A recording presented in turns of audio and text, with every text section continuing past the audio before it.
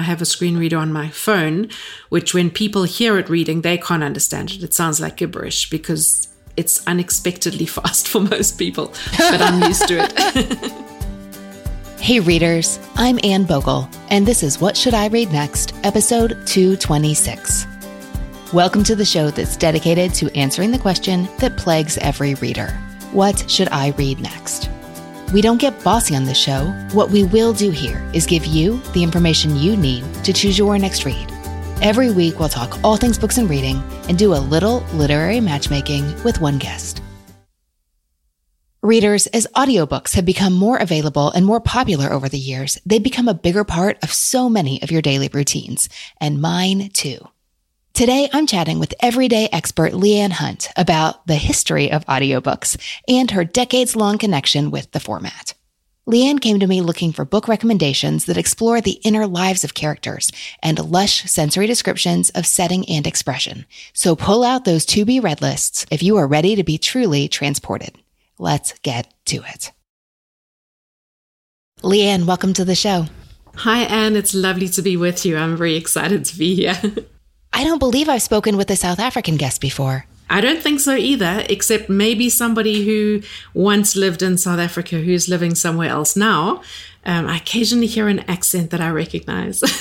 Oh, I'm happy to hear that. Tell me a little bit about where you are. I live in Johannesburg now, which is the biggest city. People will know it because it's our biggest city, although it's not the most beautiful city. The most beautiful cities are Cape Town and Durban.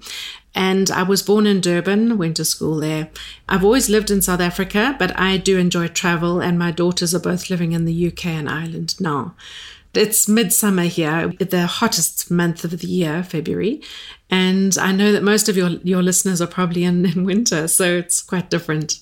Leanne, this question is going to sound silly, but I think you'll get the spirit of it if my words are not the best. But can you tell me a little bit about what it's like to be a reader in South Africa? You know, generally, the literacy level in South Africa is really very low. We've had huge problems with our education department over the years through the apartheid era, where the majority of the population didn't get a good education. I was one of the fortunate ones that went to a good school. My dad had gone through university. So I was brought up as a reader, and I was friends with other readers. And my best friend's mother actually was a speech and drama teacher. And from a very early age, she introduced both of us, my best friend and I, to reading and the library. And then my mum sort of, took over from there. And I just remember going to the library literally once a week to exchange books. And I was an avid reader.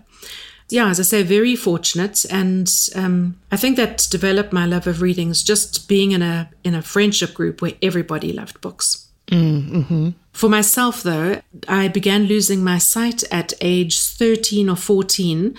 So I had a lot of difficulty reading, through my high school years. It became a real anxiety for me because, we'd have to read passages of a set book in class, and I would stumble over the words and lose my place and then say the wrong thing. And it was really humiliating until it got to the stage where my teachers realized that actually I had a very serious problem. Then they excused me from reading at school. When I was 17, I was declared legally blind, and the condition I have is macular degeneration. Started when I was young, so they call it early onset macular degeneration. From that age, from 17 onwards, I've been reliant on audio, my books in audio format, although it certainly wasn't like it is today. We read audiobooks on cassette tapes. The history of audio literature here in the United States is really fascinating. And I don't know what it's like in South Africa, but you do, and I'm so curious to hear. The history of audiobooks all over the world is due to the fact that blind people had to have access to reading materials. Volunteer organizations started up in many places. South Africa certainly wasn't the first, but it was quite an early adopter. So we had an organization called Tape Aids for the Blind. It was entirely run by volunteers who would read bestsellers and popular books onto cassette tape. And I know that they would make like a master copy and then run off copies to send out to members. The postage was all free. So once I'd sort of become a member and could prove that I actually had a sight impairment, My membership was entirely free after that. And when I was at university, I did a BA degree. I majored in English literature. And all my set books were on tape as well. And I know that at that stage, they had to access some of my set books from America. Rise of the Novel, I think it was 17th century, Samuel Richardson and those kind of authors, were all written read in American accents because they were the libraries that had those books. Oh, that's so funny. Yeah. But it was quite clunky. It was quite clunky having those cassette tapes. And over time, they would become stretched, and then sometimes the recordings weren't great or the tape would tangle up. And I became quite a master at untangling tapes and inside the cassette cases. With any format, there are benefits and there are drawbacks. And I hadn't thought of needing to become a master tape detangler as being a necessary part of the audiobook experience. Definitely, yeah. Here in the United States, my grandfather used to be a narrator. We have the Kentucky School for the Blind near downtown. And he read books, I think even before he retired. But he told me how he loved to know the process behind things. And he told me how audio literature was first created as a resource for blind people. I believe in the 30s, 40s and 50s, it was focused on veterans who were blinded during combat. Oh, yeah, that would make sense. Yes, people returning from the war. And I'm not sure when Tape Aids for the Blind started, but by the time I joined, and that was about 1980, I think, certainly there was a vast library already.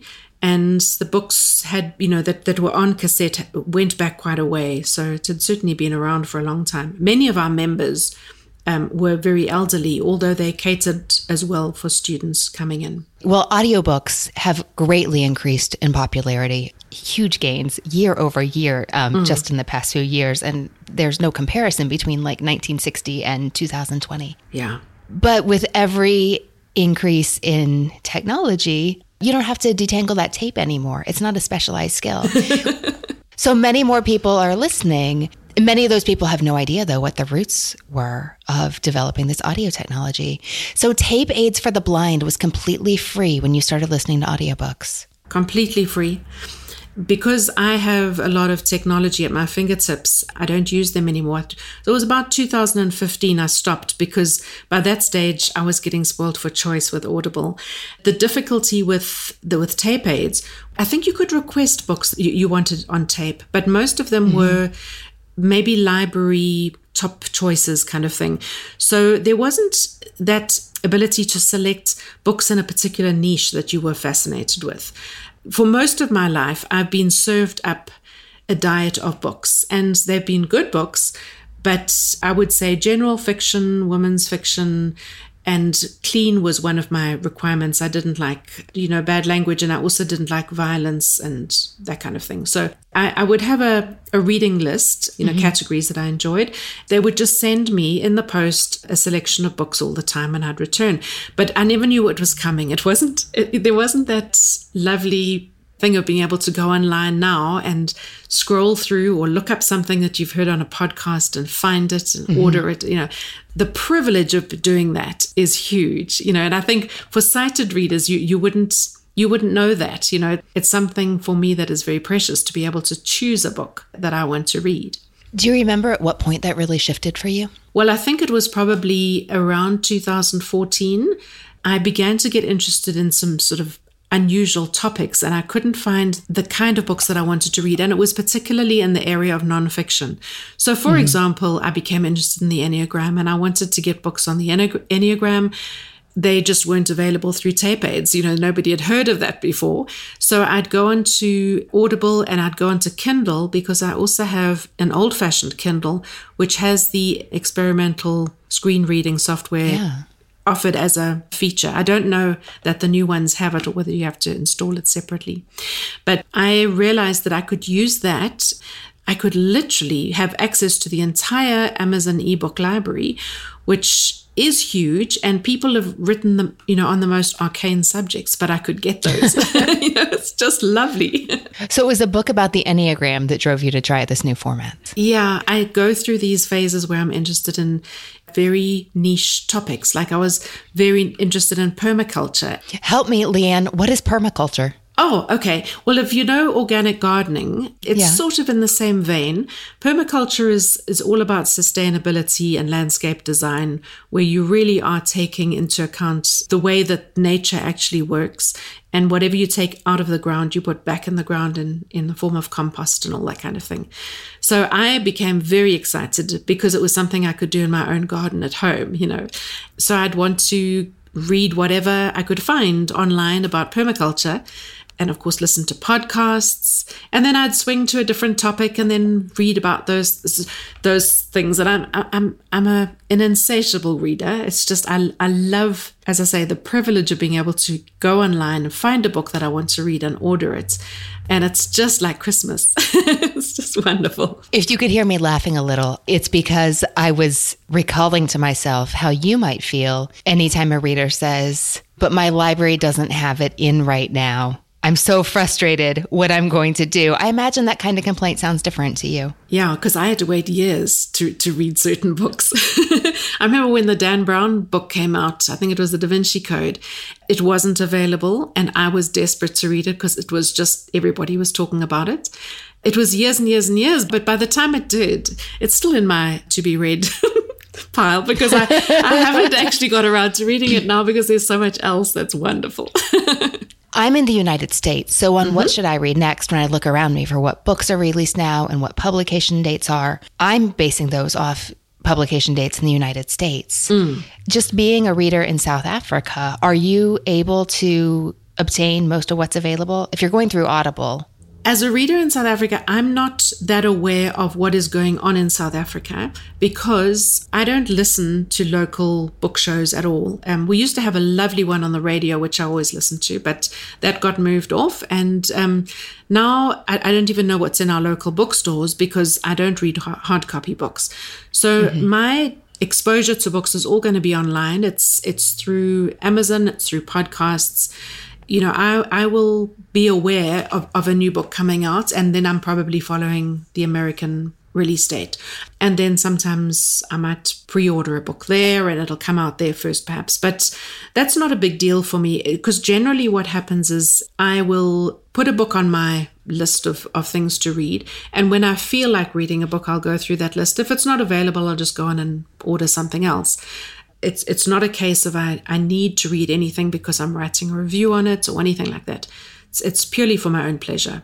You have been listening to audiobooks for the majority of the time they've been available to the public. How has your perception of what that experience is like evolved over the years? Look, from a purely technical point of view, I used to have to put tapes into a recorder and take them out. And, you know, it was all that sort of one at a time process, which was clunky. Now I use an app on my smartphone. And when I start reading a book, it's brilliant because I just press play and it plays and then it'll hold my place and I'll get to the end of the book, return it, or it'll just sink down to the lower place in my library and I'll start the next one. So I mean, you know how it works on a smartphone. It's really incredibly easy. So from that point of view, it's wonderful. I've also found that the readers most of the time are really competent and the recordings are good quality. With the tape aids ones, we'd sometimes get fantastic narrators and we'd sometimes get very, very ordinary, average to poor narrators, you know, and you couldn't speed up the tape. Whereas now I just enjoy it that I can put it on 1.25 and go a little faster. And, you know, there's a lot of advantages nowadays. I really relate to that. I'm definitely aware that I have the option to listen to an audiobook and I have that it's an option for me, not an essential, but sometimes we'll have a book on CD in the house because that's how it came to the library or somebody was loaning it to us or something, and not being able to speed it up. It makes me realize how I don't listen to things at 1.0 speed anymore. What speed do you listen to What Should I Read Next at? No, I listen to your podcast at ordinary speed. Oh, well, thank you. Most podcasts I do, very few that I listen to at faster, and it's usually the ones that might be sort of more written as a script and then read out. You know, I don't like those ones though. But I must say, sometimes I'll read a book, particularly a nonfiction book, and the narrator will read it slowly, thinking that the reader needs more time to digest it. But personally, I find that can actually make it quite quite a lot harder to digest, because by the time you got to the end of the sentence, you've forgotten the beginning of the sentence. And you can't hold a thought in your mind, because my mind will be raising all sorts of either objections or applying the principle to my life or whatever. If the narration is quick enough for me to just focus on it, that's brilliant. That's what I prefer. If it's moving a little faster, it doesn't give you space to let your mind wander? Yeah, I guess so. But then I also know that I listen to everything at a little faster. So my screen reader on my computer is quite fast, and I have a screen reader on my phone, which when people hear it reading, they can't understand it. It sounds like gibberish because it's unexpectedly fast for most people, but I'm used to it. Leanne, you said you're an insatiable reader. I set a goal of 80 books each year for myself, and I usually hit it with 1 or 2 over. And I read both fiction and nonfiction. But as I say, I enjoy so much being able to select and choose. So I don't read according to obligation or duty or what I think I should read. It's really according to what I feel like reading. And if I've got a book on my list that I felt like reading last year, for example, and my taste has changed because I've moved into a different space, I will choose something different. And I just enjoy the flexibility to be able to do that. And especially the immediacy of being able to go online, choose a book, download it, and it's in my library and I can start it. Such a pleasure. That sounds great to me. How do you decide what to read? Well, as I say, I do keep a list, and books from podcasts, I always write down anything that interests me. I also have my favorite authors. Sometimes I'll just literally on impulse browse, or I might put in a search term. Like if I feel like reading a book about gardening, I might even put in a search term like gardening and see what pops up, because I'm thirsty for something that will feed that part of me, you know. And then no matter what it is, if it's fiction or nonfiction, if it just talks about gardening and flowers, that's lovely. Then I'll be happy. That sounds delightful. Leanne, how did you choose your favorites for today and your not so favorites? I keep a long list on Goodreads. So for the last, nearly 10 years, I've been keeping a list on Goodreads of my reviews and my star ratings and things. So I went through that to remind myself, but I had an impression of what sort of books. I wanted to sort of focus the kind of books to talk to you about. So it wasn't really going to be my all-time best books in every category, because as I said to you, I have these interests in different areas and then it would be too wide. So I chose books that were fiction novels. I also wanted to choose books that demonstrated something that I particularly value about reading. Because I have a visual impairment, I particularly enjoy books that describe visual details very well. So I wanted to choose books that described a garden setting or perhaps a home setting, or described the way that a character moved and dressed and the facial expressions and that kind of thing, but in a way that I can really relate, because I can't see facial expressions. I can't see the way somebody has decorated their dining room table, and I can't see the way somebody's laid out their garden, for example. But I have enough memory of sight, and I can do these things myself. So I also have enough imagination to be able to visualize. If there's a beautiful scene described, I can visualize it, and I feel delighted by reading about beautiful things. And I very much like to read about lovely things rather than sort of ugly and distressing things. Although my tastes sometimes go there, but not for today. Leanne, I can't wait to hear what you've chosen. You are going to tell me 3 books you love, 1 book you don't, and what you've been reading lately, and we'll talk about what you may enjoy reading next. I'm very excited to hear what you have to advise. What did you choose for your first favorite? Okay, I love Barbara Kingsolver's novels, and I particularly love her audiobooks because she actually reads them. She's a marvelous narrator. She's an incredibly intelligent person. And when she describes things, I find that her descriptions and the way she narrates her descriptions, it's like music. It's just so beautiful. The book I chose was Prodigal Summer because it's a woman who's a tracker in a sort of a forest area. I believe it's in Lexington, Virginia. So I don't know the area myself, never traveled to the United States, but I have a very good feel from the book of the kind of landscape and topography and the feel of the forest and the streams and the people that live in that area.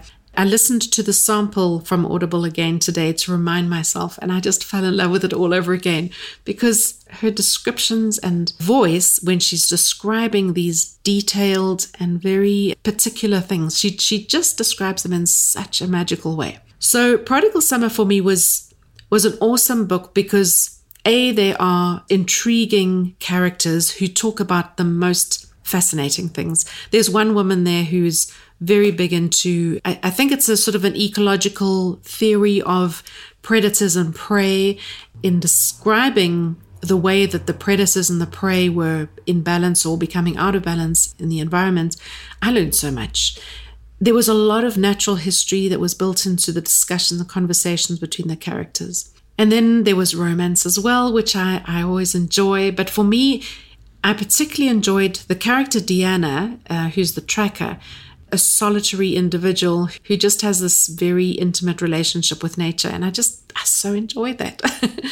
The person with quite a philosophical insight, a sensory connection with the land. It was just awesome. It's been years since I read this, but I remember the writing just being so lush. Like you could smell the grass and the earth. And the word prodigal, I mean, we know the story of the prodigal son. The word prodigal actually means abundant and lavish. The scenery in that particular book, everything is just going wild, and it's reproducing, and it's full of things happening and burgeoning, and it's fruitfulness. It's really amazing. I'm glad you enjoyed that. One of the reasons I really enjoy reading her descriptions is that she is close enough to me geographically, and it's fun to see your own space described. Absolutely. I did not realize she read her own books. That's not something that's common for novelists to do, and I'm especially impressed that they're so good. She's beautiful. When she reads it, I just fall in love with her voice, because I just feel like I could listen to her forever. Have you read her nonfiction book, Animal, Vegetable, Miracle? I have. I think she reads that one too. And I enjoyed it a lot, but she sort of intersperses her own observations with her husband's and her daughter's observations. So it wasn't, for me, as poetic and as beautiful as her own writing is. I'm glad to hear you've read it, though, knowing how much you appreciate both. Leanne, what did you choose for your second favorite book? Okay, my second favorite book is an English author. Her name is Katie Ford, and you spell the name Ford with a double F. So I think it's Welsh. This is an author I discovered through Tape Aids for the Blind, and I read a lot of her books several years ago. She became a favorite author of mine, and so I just read everything they had in the library by her. It's very light romance. All the characters in her books are not necessarily young women, but resourceful women who start sort of a new career by accident. The one I chose was Time Out, simply because it's the one I can remember the most vividly. The book is about a woman with a sort of a cottage garden, and she is producing microgreens for a local restaurant. It's the description of the gardening process that I so enjoyed. The fact that she would cultivate these new things and experiment with them, bring them to the restaurant and let the restaurant try them out as their sort of garnishes and things. At the time, I was just moving into my own passion for gardening and seeing how other people did it. I think what intrigued me so much was the whole story of a woman using what she had, using her garden and turning it into a business. And then, of course, it's the lovely story of, the challenges she has along the way, and the people she meets, and the friends she makes, and the ones that are opposing her dream. And it's very simple romance, but I was intrigued to find out that Katie Ford is hailed in England as the modern Jane Austen. So I thought you'd find that interesting. I do. Yeah. I've never read her. I think you would enjoy her a lot. The books are very fresh and very English. I can say that my experience of the audiobooks from Audible, they're read by a narrator called Jilly Bond. And I didn't enjoy them as much as I enjoyed the narrators at Tape Aids for the Blind. And I think that the reason for that is that the narrators that read them for me when I started read them as serious romances. They were just, as you'd read Jane Austen, you'd read it sort of as it unfolds, with a bit of emphasis on the different characters and that, but they would be straightforward. The narration on Audible is very much as a humorous book, and I just find there's more expectation placed on the reader to find this person maybe a bit silly and that person a bit pompous. And I don't like being fed that information by the narrator. I like to form my own opinions. So that is one thing that I can say. Narrators can influence your perception of a book just by the way they interpret the characters or the way that the action is going. Is Time Out a good place to start with her books? Well, you know which one I loved, and I think it would be fun for many of your readers. There's one called Recipe for Love, which is based on a reality TV cooking show. And so you've got contestants and you've got them doing bake-offs and things like that. And I loved that one. I really found it very lively and quite current, quite relevant. The one I read recently, just to sort of get back into the Katie Ford thing for me, was one called Living Dangerously, about a potter. She's written quite a few. She has. She's written lots. And I think that depending on a reader's particular interest, she's written about market gardeners and Wild Designs is lovely. It's about a woman who enters the Chelsea Flower Show, and it really is very inspiring for anyone with artistic bent. There's lots of women moving into a whole new, what do you call it? Like a second start, a fresh start into something new, and generally creative, which I always appreciate. That sounds delightful. Okay, I'm making a list. That'll keep me busy for a while. Leanne, what did you choose to round out your favorites list? I chose Truly Madly Guilty by Liane Moriarty. She's an Australian author who I know you know, and I love her books, especially in Audible format. The narrator is somebody called Caroline Lee, who just does such justice to the characters in the book. She's also an Australian. And I find that Liane Moriarty has a particular gift for writing about moms with little children. Caroline Lee reads the children in the most amazing way. I just fall in love with the children in the books through the narrator. But Truly Madly Guilty is sort of the most serious of the books that I've read of Liane Moriarty's, and I enjoyed it because it deals with some hard themes, and I don't want to spoil it for anybody, but the setting is something very ordinary. It's just a barbecue on the weekend. 6 friends get together, the kids come and play. The conversations that are held between the people and the way they'll sort of have a glass of wine and chat and joke. I just enjoy it because I can relate so well. In South Africa, we have a similar sort of culture to Australia, where you sit out in the garden and drink a glass of wine and watch the kids in the pool. And it's very real to me. And it's the little details in her writing that I find they make the writing so strong, because it really can feel as if you're actually there with the characters. How did you choose the book that wasn't for you? I chose it because it really wasn't for me, but surprisingly so, because it's a book that I know many people have raved about and love. I chose The Secret Keeper by Kate Morton, and it was the second Kate Morton book that I'd read, and I wasn't happy with the first one. So the second one I was trying out, and I thought I'll give this one a chance because I'd actually heard you talk about it on the show. And the premise sounded interesting. A young girl witnessing a crime and sort of later in life putting all the pieces together. But the majority of the action is historical, and it takes place sort of wartime England. And I found the distance between contemporary London life and the historical depiction, I found it too hard to bridge that, especially because if you remember, what I look for in books is a description of the world I cannot see. So I want to know the world that is today. And if somebody could describe contemporary London to me, then that's brilliant, because that's where I can go and visit my daughter, and I'd be able to feel like I've just walked into the novel. But historic London, it felt remote. I couldn't relate to it. I didn't even feel I liked the characters much. I know that I was supposed to feel compassion for them. So it was difficult. And what was especially surprising to me was that Caroline Lee, who reads the Liane Moriarty book that I recommended on Audible, she reads The Secret Keeper. Again, she reads beautifully, but I just didn't like the characters. For whatever reason, it just didn't appeal to me. Probably the action is a little slow. The mystery took forever to kind of unravel. I didn't feel that I really was following the thought processes. I kind of got distracted, I think. I know that the plot was incredibly clever. I did feel that it was a very good book in plotting, but I actually think for me, I would have taken out a whole third of the book, whole third of the middle and made it quicker. So I'm sorry to say that because I recognize her as a very talented writer, but not for me. Well, it's okay for not everything to be in your wheelhouse. Mm-hmm. What have you been reading lately, Leanne? The one I'm still reading at the moment, which I just can really recommend, it's called Rough Magic. And it's a memoir, an English woman who rode a race that is in Mongolia. I think it's 1,000 kilometers on horseback. And you ride on pretty much unschooled ponies. And it's an unsupported race. So it's a really daring race that they ride over several days.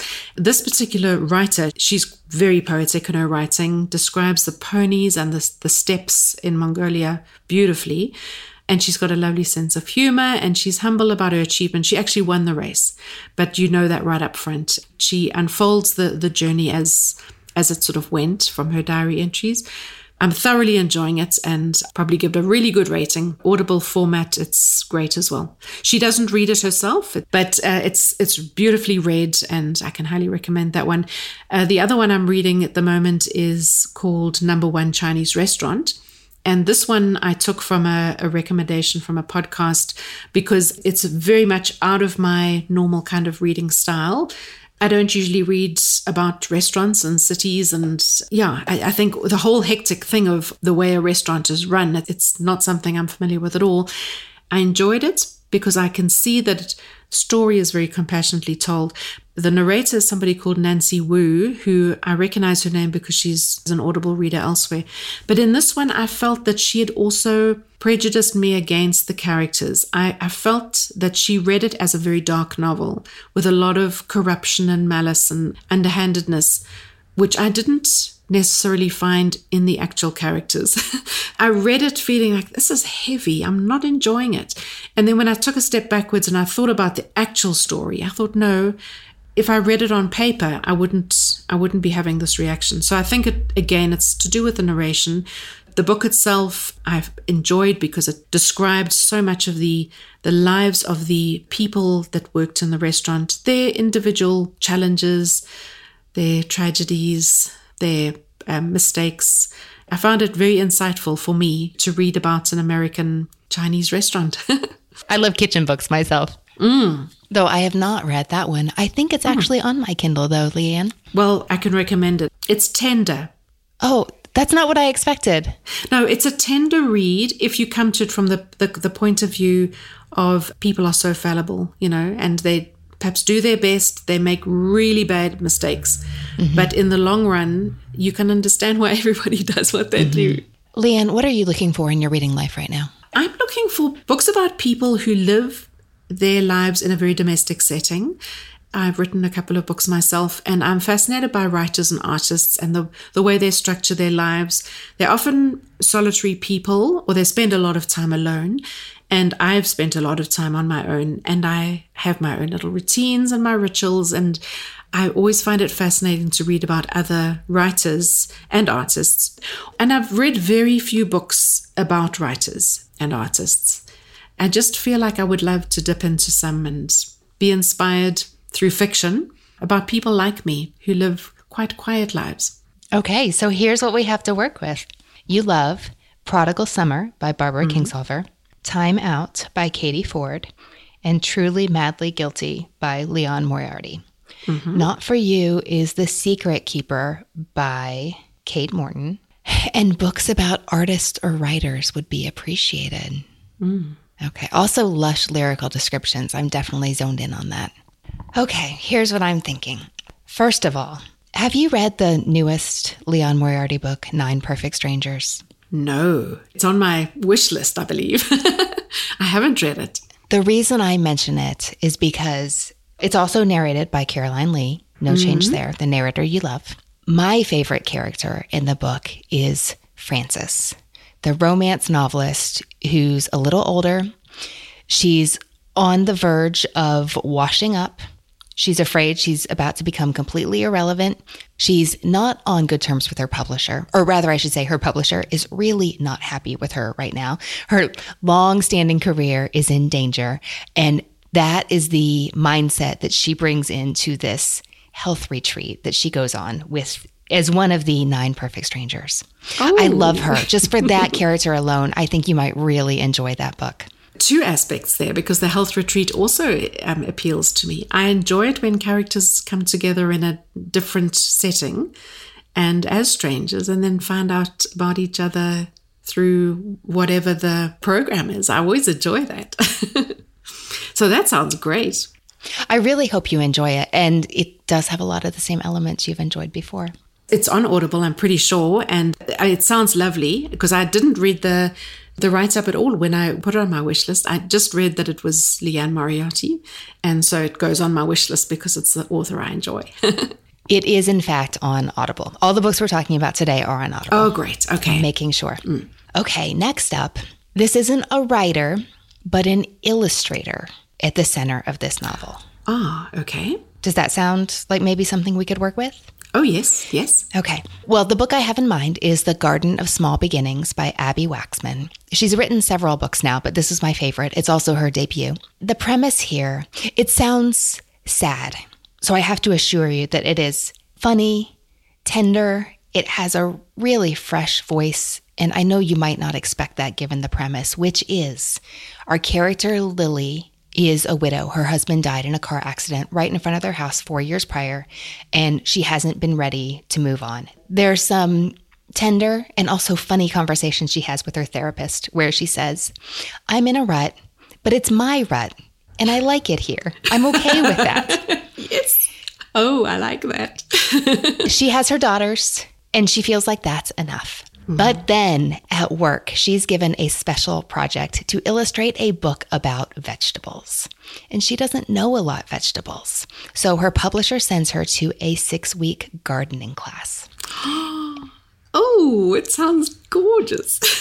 When she does this, not only is she about to get her hands dirty in the garden, but she meets, it's almost like the health spa setup. She is plunged into this new community of fellow gardeners. And they end up meaning much more to each other than anyone would have expected when they entered this only 6-week class. But the experience changes everyone. And there's time at her desk with her drawings, time with others. I think you could describe this book as lovely. That sounds really fun. It doesn't sound sad to me, because there's always that opportunity to have a fresh start. And I think especially to see your own life in a new way, which is probably what happens when she's on this gardening course. So that sounds very hopeful to me. Spoken like a writer. Yes. And a regular reader. Now, knowing that you enjoy reading fiction and nonfiction, I'm wondering if you have read any of the works of Annie Dillard. No, but I've heard you say she's a wonderful writer. Now, she's written fiction and nonfiction. I personally really enjoy her nonfiction. Her fiction is really interesting. She tells stories that are very hard to categorize in terms of structure, and she plays with some themes that are really interesting. Oh, but I love her nonfiction. I love her essays. But she has a couple books that I think may be interesting to you, especially knowing your interest in the writing life and of really evocative descriptions.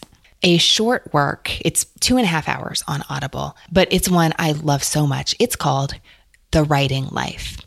I fell in love with this book when I first read an excerpt, I think when I was in high school. Sometimes I look back at high school Anne and I think, oh, you poor dear, you had terrible taste.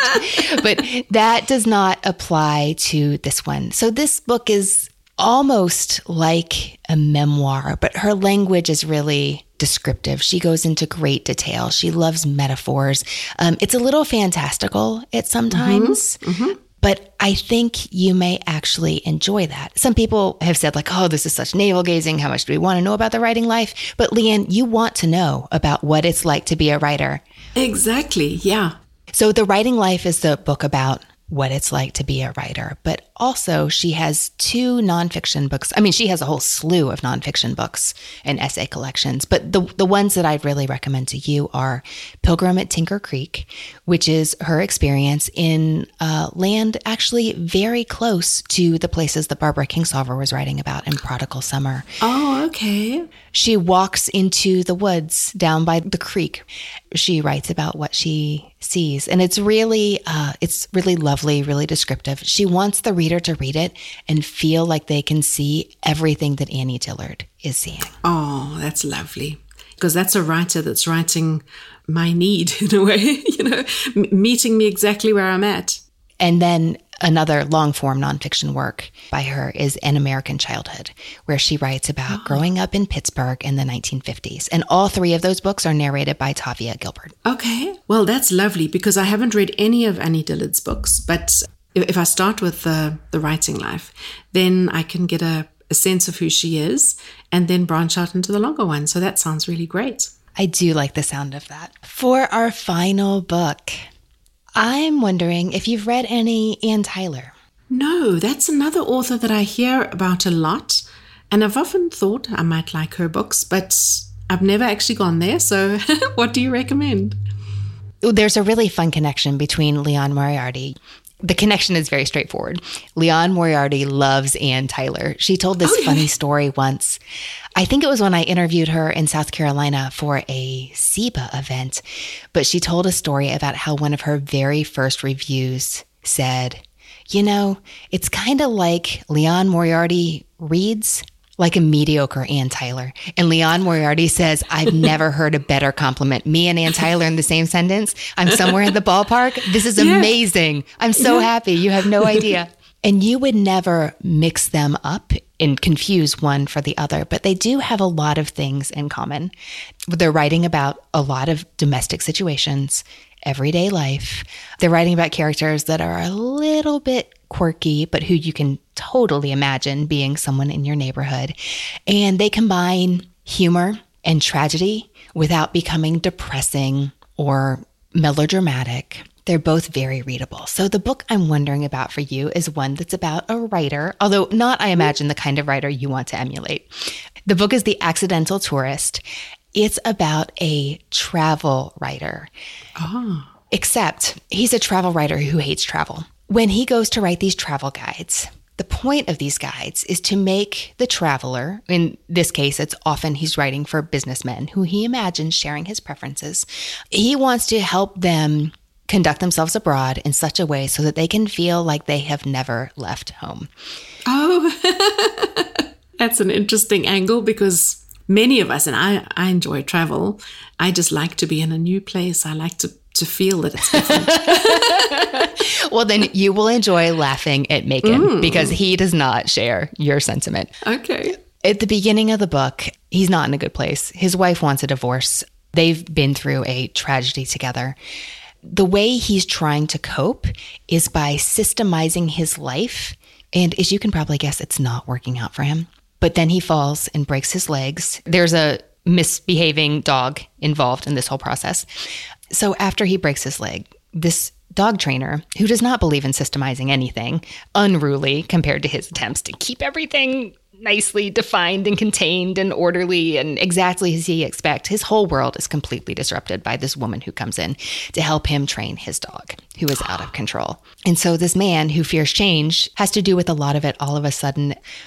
Even as you feel like she's mocking them, she writes about them with such affection. I think that this author, based on your loves, could be a really comfortable fit for you. That sounds great.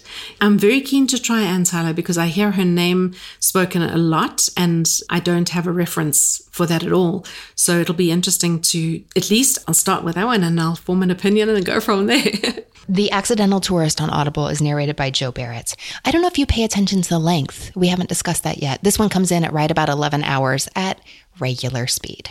I like to get bang for my buck. So I tend to enjoy the longer books, and I'm quite happy to go for sort of up to 17 or 18 hours. Anything that's over 20, I will take it on as a project, but then it's a longish project.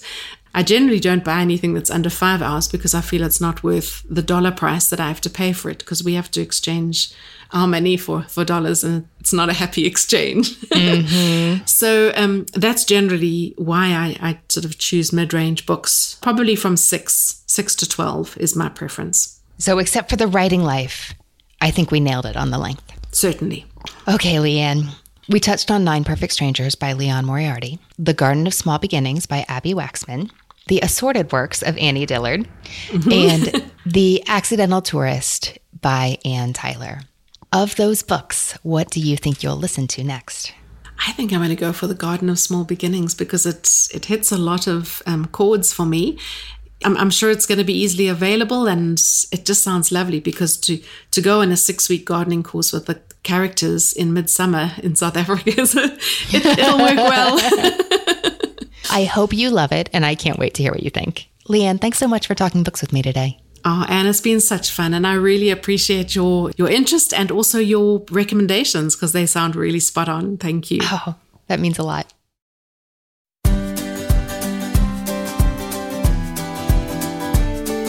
Hey readers, I hope you enjoyed my discussion with Leanne, and I'd love to hear what you think she should read next. That page is at whatshouldireadnextpodcast.com/226, and it's where you'll find the fullest of titles we talked about today. You can learn more about Leanne's life and writing at blindhorsewoman.blogspot.com. Subscribe now so you don't miss next week's episode in Apple Podcasts, Google Podcasts, Spotify, and more. We will see you next week. If you're on Twitter, let me know there at Anne Bogel. That is Anne with an E, B as in books, OGEL. Find us on Instagram at Anne Bogel and at What Should I Read Next. Our newsletter subscribers are the first to know all the What Should I Read Next news and happenings. If you don't get those Tuesday emails, sign up now at whatshouldireadnextpodcast.com/newsletter. If you enjoy this podcast, would you check out my new book, Don't Overthink It? We'd also love it if you could share our show with a friend or leave a review on Apple Podcasts. That would really help us to spread the book love. Thank you.